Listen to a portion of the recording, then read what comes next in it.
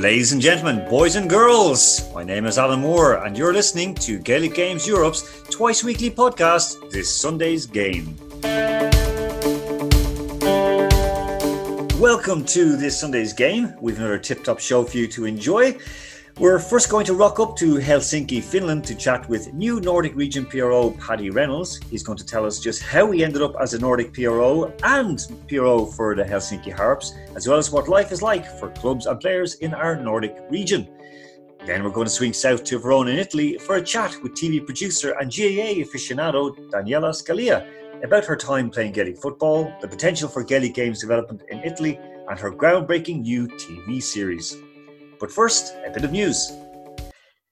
The prospect of a straightforward, old-school knockout system for the All-Ireland Football Championship grows ever more likely as the GAA eye the autumn to get it all done. This weekend, Galway should be on the batter in New York to open the 2020 Football Championship. However, players and managers are split over it, but Mayo's Lee Keegan is very happy. He told RTE Sports' Raf Diallo that knockout nearly feels like a final each time you're playing. France have cancelled sports events until September and the Ligue 1 and 2 seasons were null and voided, just like Holland did last week. However, they could also be facing a bit of bother because SC Cambuur, the runaway leaders of the second tier in Holland, have threatened the Dutch FA with a lawsuit because of the amount of investment they will now lose by not being able to be promoted to the top flight. At the time of lockdown, SC Cambuur were running away with the second tier. Today, the Vuelta a España cycle race cancelled plans to depart Utrecht in Holland due to uncertainty over the cycling calendar. Meanwhile, former Tour de France champion Chris Froome, he claimed yesterday that he's not been dope tested since March 17th. By sheer coincidence, UK anti-doping yesterday, they used a meme of Pablo Escobar from the Netflix series and wrote, "Sitting at home on this rainy Thursday afternoon, talking to the lamp. Is it even Thursday yet?" Of course, it was Tuesday. "I've lost my sense of time and humour clearly. If the answer is yes, here's a few ways to keep yourself busy. We like to call it keeping clean in quarantine, a thread." And it goes on then to say what you could do to entertain yourself. We're sure that's not directed at Mr. Froome in any way, shape or form. Of course, one Gaelic footballer fell foul of anti-doping. Ray Walker, the 35-year-old Carlow intercounty player, accepted a 4-year ban for what appears to be meldonium in his system. He's claimed that it was unintentional and just that he will accept the ban and get on with it. Our thoughts and prayers go out to the family of former Clare football manager and Munster Council chairperson Noel Walsh, who died today, 84 years of age. We will move on with the show and we're going to kick off straight away, or throw in even, with Paddy Reynolds up in Helsinki. And our first guest up on this Sunday's game, as promised, is the PRO of Helsinki Harps and the Nordic region, all the way from Leitrim, Paddy Reynolds. Paddy, how are you doing? I'm very good, Alan. I'm very good today. So I am taking a little break from working on site here. Lucky enough to be going to work under the current circumstances. So all good. I want to talk GAA, but I want to ask you first of all, what took you to Helsinki and, well, especially to Finland? Well, like a lot of men from Ireland and from the other nationalities in Finland, it's a Finnish woman. Yeah, so my wife was Finnish. We had met at an electric picnic of all places a number of years ago, and then when our son was born in Dublin. Listen, before you moved to Finland, were you involved with GAA at home? I was a mad GAA guy when I was younger. I played, from when I was like 12, and I was my local club in Leitrim, Allen Gales, and I played underage. And when I was under 16, I was playing on the minors and the under 21s.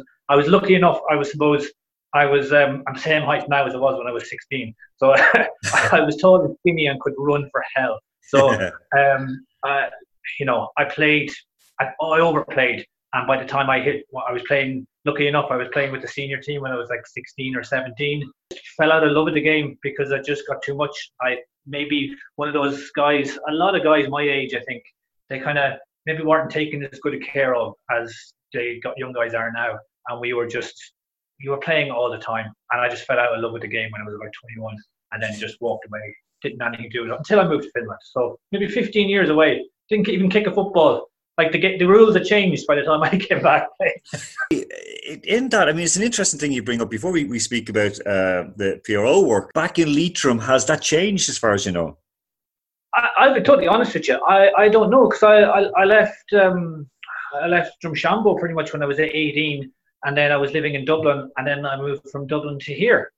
I fell out of love with GA. I literally, like, I love football, and I would keep an eye on the scores, see how Leitrim were getting on. But I literally would have had nothing to do with the GA. I don't even know if I'm in contact with anybody from the club. So I think I don't even know the situation of Alan Gale's club at the moment. I follow them on social media, and I see that they have. I mean, I know that the youth programs and all these clubs now is amazing. But I would hope, and I do think that they have, because I believe that a number of the players who were my age then are now the guys who are in charge, and I would like to think that they would kind of look after people the way that they wish they were looked after, if that makes perfect sense, Paddy. Okay, logical next question is then, why the hell did you get back into it? I did that very Irish thing of moving to a new country. I need to make some new friends, and I have a kid, so I'm not going to be going to the pub every weekend. So I was like, maybe I'll go along and I'll see what these guys are like. And I went along. I'll be honest, I said this actually to our treasurer, former chairman, Nick, who I said, the first training I just went along to say hello. And I came back to my wife, and she asked me, how did you get on? And I was like, I don't know. They seem a bit like, they're all a bit self-absorbed and into themselves. And here I am now, the PRO at the club, like in that group, like probably being that, annoying person, So, but yeah, no, they're all good. What I liked about it, and it comes back to what you were saying about the burnout. And I came back after a few years, and I still enjoy football. And it might not be a bit kind of like the politics of GA is not there, because it's a mixture in Helsinki anyway. The amount of I'd say it's 50-50 of Irish and non-Irish, and that has kind of made it. There's fun. It's fun to play. It's fun to go on a Sunday in winter and during the summer times, going on Thursday evenings. It's fun to go out and meet these bunch of guys from all over the world. We have guys from. We had a board meeting the other night, and there was 2 Irish guys in the meeting of 7. We escaped the kind of parochial nature of what was GAA at home, and it's more cosmopolitan when we're abroad, especially. So it is that it has a slightly different taste, shall we say. Overall in the Nordics, how many clubs are up in the Nordics at the minute operating?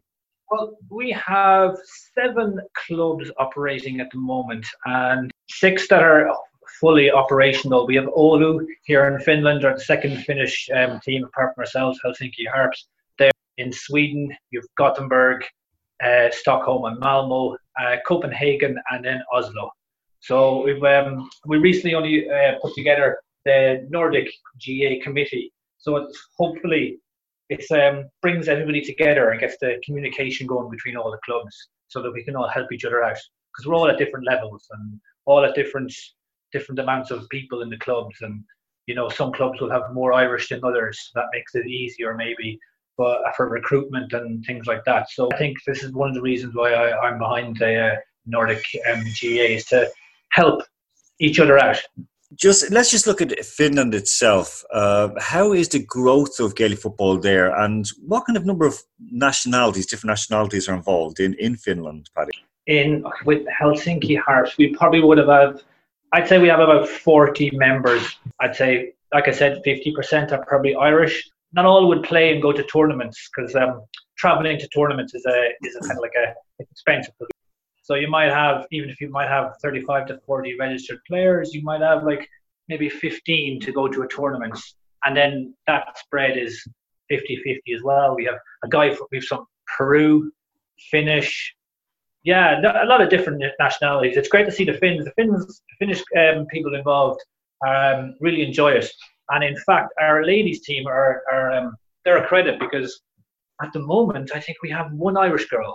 One of the ladies who play with us play rugby. Rugby has taken a strong hold here in Finland. So a lot of the girls that play rugby have come over and started playing some Gaelic as well, and they quite enjoy it. And a few of them represented the European Hawks in the World Games.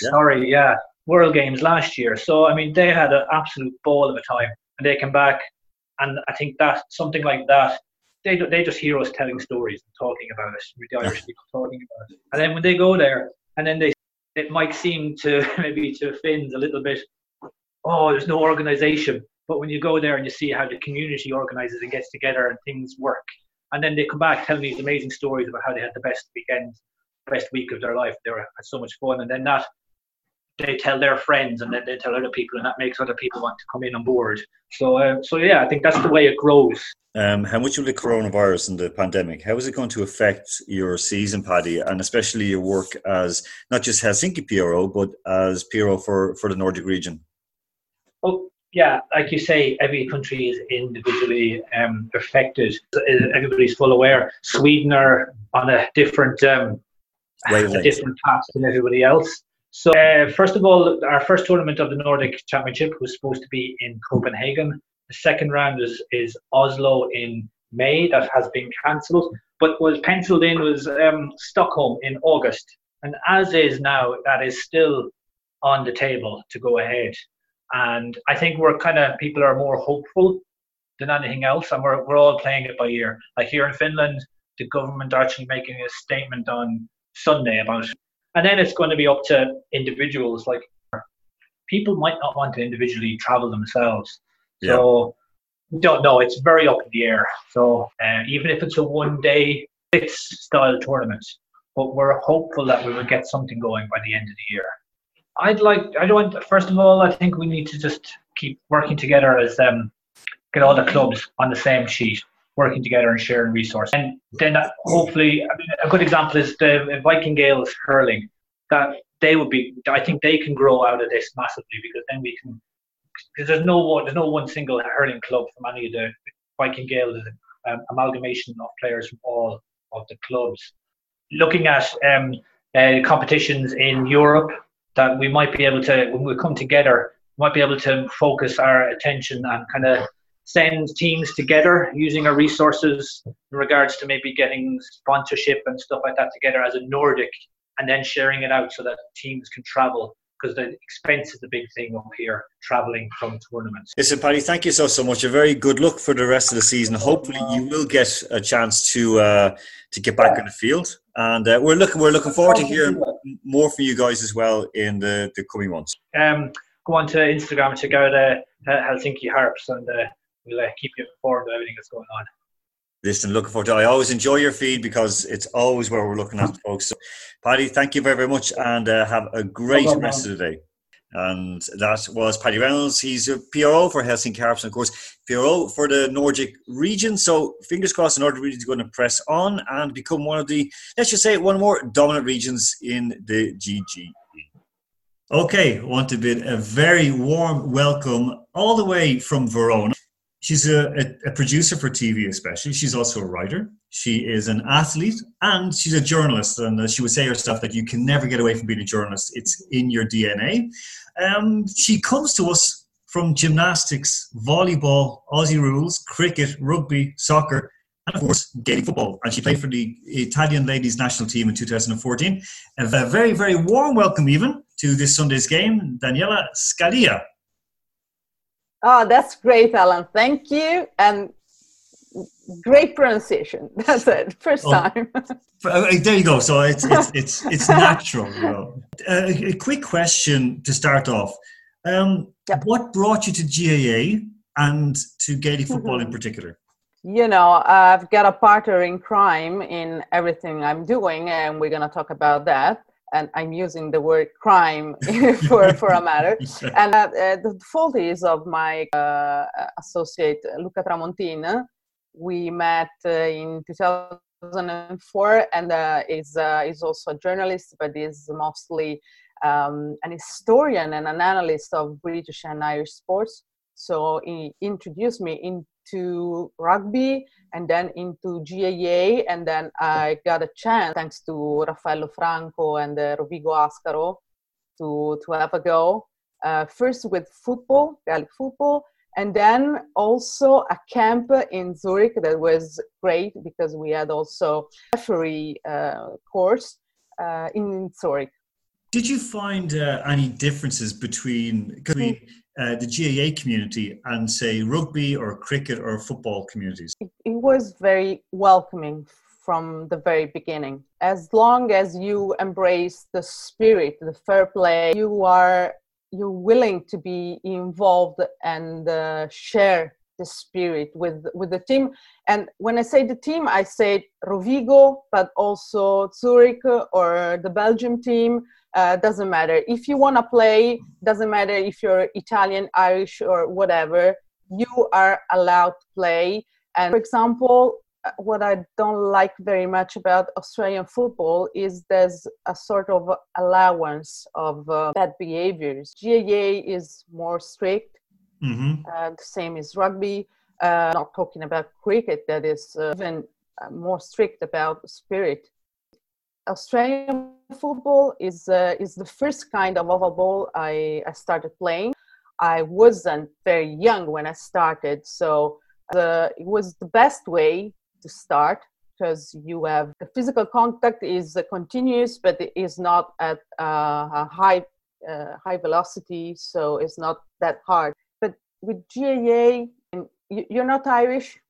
Doesn't matter. You can play our games. How did you find GAA as Gaelic football as a sport in itself? I think that is great because it's funny, it's quick, more democratic than just soccer because you can use both your feet and your hands, and if you're not that skilled with your feet, you can use your hands. If you have a good view of the structure of the game, that you can also brought from, for example, from soccer or from ice hockey. If you get that, I think that it's easy to get into. Then, of course, there's an evolution of the skills. You can get better and better. But I mean, in Italy, we have this problem. It's an issue for me because from the very beginning, when the kids start on sport, it is just one discipline, and that's it. Then I just asked us, so you mean that they're made from childhood specialize in one sport? Yeah, I know. It's incredible. Just an example. I have a friend who was an 8-year son, and he used to play rugby, and he was doing some judo or some sort of martial arts, and he was 8, and he said, okay, you're gonna have 2 trainings in rugby and 1 in judo. The rugby team said, no, if you don't have all the 3 in rugby, you're not allowed to participate in matches and so on. On a world stage, we are, I don't say always, but often we are behind nations from the Commonwealth nations, because there's an attitude, but also in Switzerland or in the Nordics, there's an attitude that they used to do so many sports and disciplines starting from school. And then, of course, for example, on TV, when you have commentators, they're shocked that there's an athlete that has to choose between 2 different professional paths. For example, Jake Ball from Wales rugby team, in my mind, he chose rugby over cricket, but he could have become a professional in cricket as well. And for us, it's just incredible. Me, I'm a weirdo because I'm doing so many sports, but I don't care. I don't care. I have fun. And with friends, I say, okay, when you stop your season in April, May, or whatever, what you gonna do during the Easter? Why not give it a go at GAA? Of course, the issue then goes into burnout for young players. But at the same time, as you said, that range of sports develops all different manner of skills and abilities. So they joke at home, my father always said that anyone who is no good at Gaelic football or hurling started to play soccer. And if they weren't good at soccer, they played rugby. So, I don't think that's quite fair, but I like it. I like it. Evolution. Daniela, before I move on to just more of your professional work, I want to ask you about the possibilities of growth or further growth of Gaelic football or Gaelic games in Italy. At this stage, we're not in the best position, in the best shape for Gaelic football in Italy. I think that they lose a chance with the national team involving some more Italian. There's been, I don't want to be, now let's say we've been better. I consider myself in the team. We've been better. There's a great team and there's a great club that is different than a team. Yeah. Of course, in Italy, it's still difficult to understand the concept of club as in the British word. We have more teams and not the idea of clubs. Lazio in Rome is a great club. We got Padova and Rovigo a bit fading away. The team raising up in Milan, but it's completely made by expats. So if you don't involve Italians, if you don't involve local peoples, that can't grow roots. Is it an issue maybe that the expat Irish immigrants, they're kind of closing the shop, they're not doing enough to involve locals? Sometimes, but it depends, Generally, it is not like this, as I experienced on the other way around with Aussies. Communication is really important. How you communicate yourself. It's easy now to communicate through all the digital and technical stuff we have. To communicate is tough. If you lose the hook on your audience, people that can come to play, give any sort of help to the club, you're not recovering them. Yeah, unless you go one by one saying, everything changed, trust me, come back, we do that, we do that. And it's an hard job to do if you have to recover from something that... If you do something good, one person will tell 5 people. If you do something bad, one person will tell 10. So it's that bit harder to, as you said, to recover. That's it. And it is also what we were trying to do with television and with the spreading the word through TV programs and so on, because GAA has to its side that is really entertaining and fun and easy to understand. That's it. What we were bringing to our executives on TV, this is a great sport. This is a great show. Plus, showing the All-Ireland final at Croke Park with 90,000 people is an event, is something that people want to watch, even if they don't understand. I mean, it's easy to spread the word about GAA in TV-wise and media-wise for me. Yep. So tell us about Sport Crime. It is an international TV series, not distributed yet, but hopefully it will be at the end of the year, despite the coronavirus thing. And it's about a sports agency based in Lugano that investigates sports-related matters and cases, not just what you can see and watch on TV, not on the news, but what's behind the scenes. And it can be of a various genre, actually, because every case it's different. There's an episode dedicated to one case, and it can be legal, religiously tied, or medical, and so on, and or really accurate about the sport part. We have real sports people performing. It's purely fictional. I mean, it's not a mockumentary or whatever. It is a TV series like the ones you watch on Prime or Netflix or whatever. It's really different from everything, because the sport is never been investigated this way, and is never been chosen as the main frame for everything. Also, of course, for the human stories of people, the ones of the agency, and of course the athletes and like the recent one now about the Chicago Bulls, The Last Dance, is absolutely terrific, and sports itself is a drama. So how hard is it to develop I don't know, because it really comes as a flow in the matter of writing. But of course, there's a big study behind a big analysis, because all the cases has to be real or possible. There's nothing that is fictional in this. Nothing coming from space or whatever.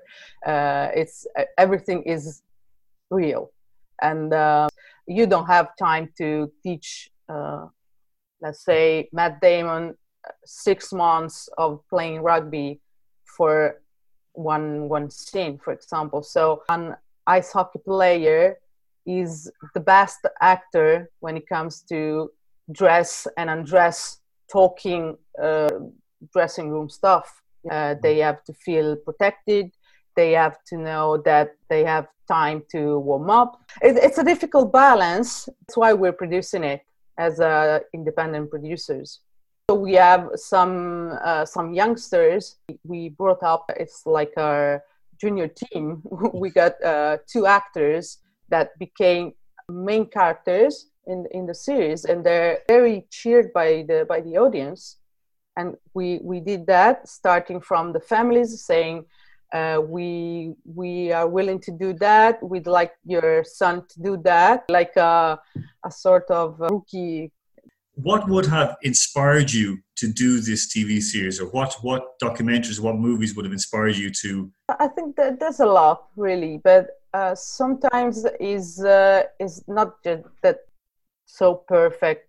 I think I realized, for example, when we shot in Rovigo, the GAA part, the Gaelic football part for Sport Crime, we choose not the shiniest place to shoot that, because in amateur game you don't have everything perfect. If I have a person in my club working with for an episode, for example, I have volunteers there. I have old grasskeeper, and I wanna have these people involved. I don't want to have actors or for doing that part. Why I have to teach someone how to close the gate if I can give something back to these people that are devoting their life, their hours, their weekends to the sport club? That kind of fly in the wall is always interesting, but what you suggested, well, I'm looking forward to seeing it. For Gaelic football in Italy, ideally, what would you like to see happen? I'd like to see having back Rovigo, because there's a great community. There's a great manager that is Raffaello Franco, who is really and deeply in love with this game.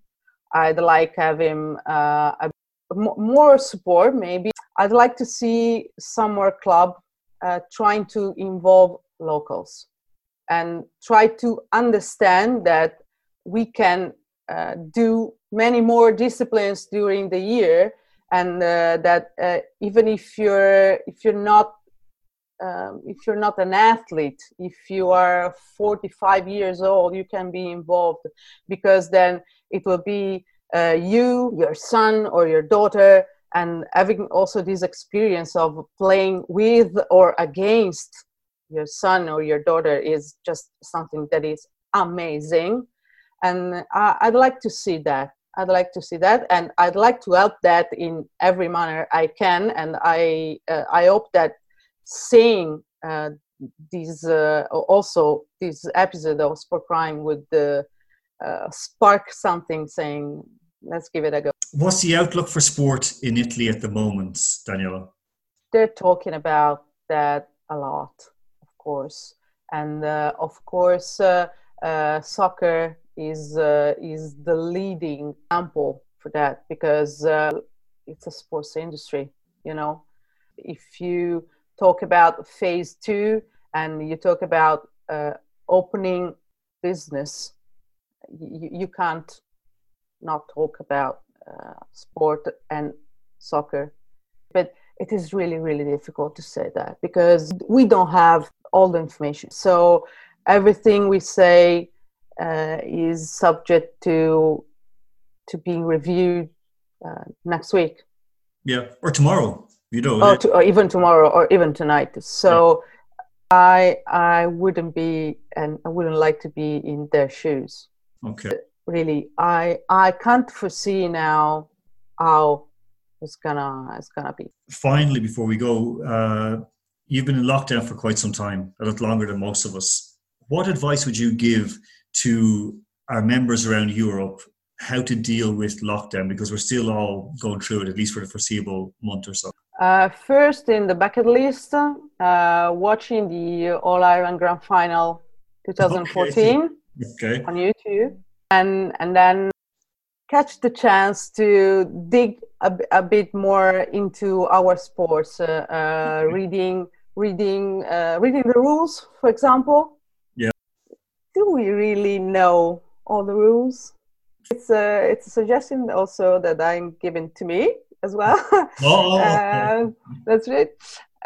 Dig a bit into sports history, because there's a lot of unknown facts and curiosity that are really interesting. Amazing. Simple things then, basically, to watch the 2014 All Ireland Final, dig into sports, especially sports rules, and to dig into sports history. Daniela Scalia, thank you very, very much for your time. And thank you, Alan. We're looking forward to seeing Sports Grime on our screens. We hope you enjoyed this edition of this Sunday's game. Our thanks to Paddy Reynolds and Daniela Scalia. And remember, we will talk to you again on Sunday. So until then, take care of yourselves and each other.